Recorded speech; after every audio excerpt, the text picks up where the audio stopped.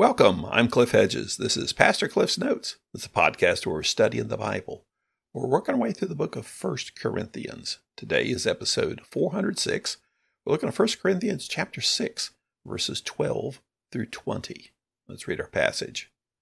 Everything is permissible for me, but not everything is beneficial. Everything is permissible for me, but I will not be mastered by anything. Food is for the stomach, and the stomach for food. And God will do away with both of them. However, the body is not for sexual immorality, but for the Lord, and the Lord for the body. God raised up the Lord, and will also raise us up by his power. Don't you know that your bodies are part of Christ's body? Should I take a part of Christ's body and make it a part of a prostitute? Absolutely not. Don't you know that anyone joined to a prostitute is one body with her? For Scripture says, the two will become one flesh, but anyone joined to the Lord is one spirit with him. Flee sexual immorality. Every other sin a person commits is outside the body, but the person who is sexually immoral sins against his own body. Don't you know that your body is a temple of the Holy Spirit who is in you, whom you have from God? You are not your own, for you were bought at a price, so glorify God with your body. This is Paul's first letter to the Corinthian church. He's writing from Ephesus about 5 years after the founding of the church at Corinth.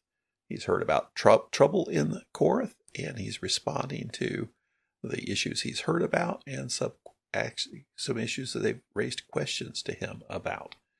So he's talked about factions, he's talked about apostolic authority, he's talked about them dealing with sin in the church, and he's talked about them suing one another in the courts. Now he's talking about sexual immorality. He talked about this earlier with the man who was sexually immoral. But now it's a general issue, and the real topic is prostitution. The town is full of pagan temples, and many of the pagan temples use temple prostitutes. There were thousands of temple prostitutes in Corinth, and it was just part of the way of life of Corinth. Many of the people in the church at Corinth had come out of that lifestyle.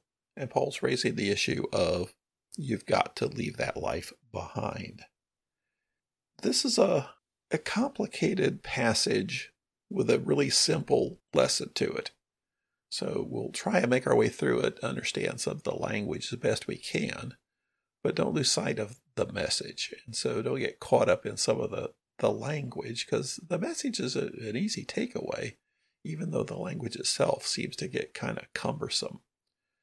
And there seems to be some slogans or mottos that Paul is using that are, we'll call them mottos, that the Corinthians would use, and he's challenging those mottos. The first one being in verse 12, everything is permissible for me. Paul could say this, everything is permissible, just speaking of Christian freedom.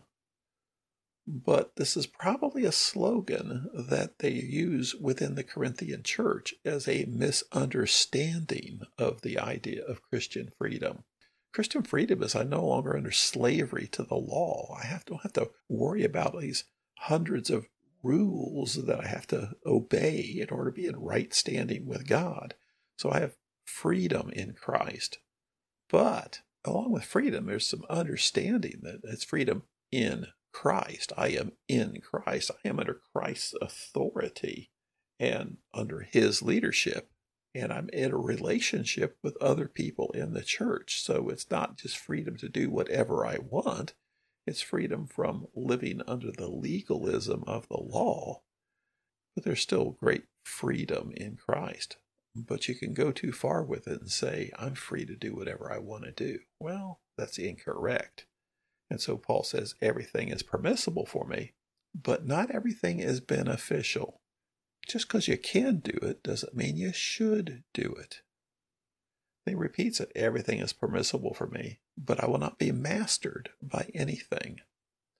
And so even though you may think you're free to do something, is it a good idea to do it? It may not be beneficial. And is it something that's actually going to control you? Issues of overeating, drinking too much, issues like that I have the freedom to do this or do that, but sometimes in exercise of my freedom, the very thing I'm doing starts to take a hold of me and become addictions or unhealthy habits or things that I get just too caught up in. So there's some debate about whether the everything is permissible is a slogan that the Corinthians have, or just Paul's using that as an argument for Christian freedom. I'm comfortable with the idea that it's a slogan, that's they would, if challenged of what they're doing, they go, hey, everything is permissible for me. I'm in Christ and have freedom. Similarly, in verse 13, here's another thing that probably is a slogan for the Corinthians. Food is for the stomach, and the stomach for food. It's an excuse to overeat. And we see there's some problems with gluttony as they celebrate the Lord's Supper in chapter 11. So we'll deal with that in a little while. But this idea of food is for the stomach and stomach for the food. Now, this doesn't seem to fit because he's talking about sexual immorality. He's talking about the body. And it seems that a feeling in the Corinthian church is sexual activity is just a bodily function like eating food. And they're trying to perhaps separate the idea of what your body does versus what your spirit does. So food is for the stomach and the stomach for food. Paul's response, and God will do away with both of them. Those are both of the age. It goes on, however, the body is not for sexual immorality, but for the Lord, and the Lord for the body. So you can't make this body-spirit division of, well, what you do with your body just doesn't matter. It doesn't have any effect on spiritual issues. Verse 14, God raised up the Lord and will also raise us up by his power. So the body will be resurrected. So the body is not something that doesn't matter. Only spiritual things matter. The body will be resurrected by the Lord. And verse 15 says, don't you know that your bodies are part of Christ's body? Well, Christ's body is the church. We refer to the church as the body of Christ. And the church is the people of the church. The church are the believers. And every believer has a body. So my body is part of Christ's body. Now he's bringing in the whole issue of prostitutes. Should I take part of Christ's body and make it part of a prostitute? Absolutely not. So, well, how does taking my body, which is part of Christ's body, make Christ's body part of a prostitute? Well, he goes back to Genesis here. He says, don't you know that anyone joined to a prostitute is one body with her? For Scripture says the two will become one flesh.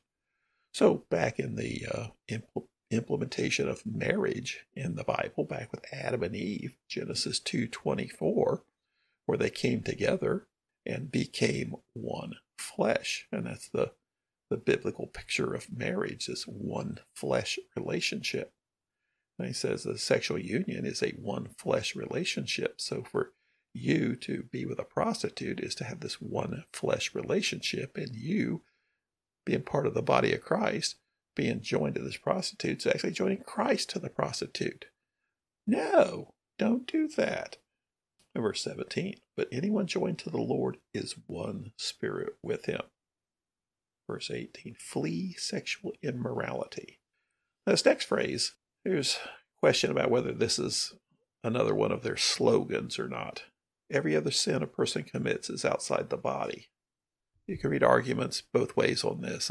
I'll go with the slogan aspect. That's part of how they justify sexual immorality. Now, other is inserted by biblical translators. So the idea that sin is something that's outside the body, is something that just doesn't matter as far as committing sin with your body. Paul's response to it is the person who's sexually immoral sins against his own body. That's his response to this slogan. His issue here is what you do with your body does matter, particularly with sexual sin, because sexual activity is this one flesh relationship. It's a special relationship, not like any other relationship. And it's meant for marriage, a husband and wife joined to become one flesh. But if you're doing that with others, you're having this one flesh relationship, and you're now, because you are part of the body of Christ, you're actually dragging Christ into this improper relationship. This is a person who is sexually immoral sins against his own body. Don't you know your body is a temple of the Holy Spirit who is in you, whom you have from God? You are not your own, for you were bought at a price. So glorify God with your body. So he brings up the issue of your body's a temple of the Holy Spirit. That is, the Holy Spirit resides within you, and the place where God resides is a temple. So that's how we get this idea your body's a temple of the Holy Spirit, because that's the place where God resides, is the temple. And the Holy Spirit resides within us. And then he brings it up, you're not your own, you were bought at a price. That is, you were bought out of slavery to sin by God, and now we're slaves to God because he has purchased us. And so our responsibility then is to glorify God with our bodies. Whatever we do, glorify God. And whatever we do with our bodies is to glorify God. Their idea that it's okay to go visit the prostitutes because that's what I do with my body. It's just a bodily function. It has no bearing on spiritual matters. And Paul's argument, yes, it does. It has a large effect on spiritual matters. So you can't do that. The sexual relationship is a special relationship, and as part of the body of Christ, you're dragging Christ into this relationship, and that's just not right. Instead, glorify God with your body. So like I said, the language is complicated, and it's easy to get lost in the language. But the message is clear. Flee sexual immorality. That is the bottom line, because sexual immorality does matters greatly. Thanks for joining me. Join me again next time as we continue working through 1 Corinthians.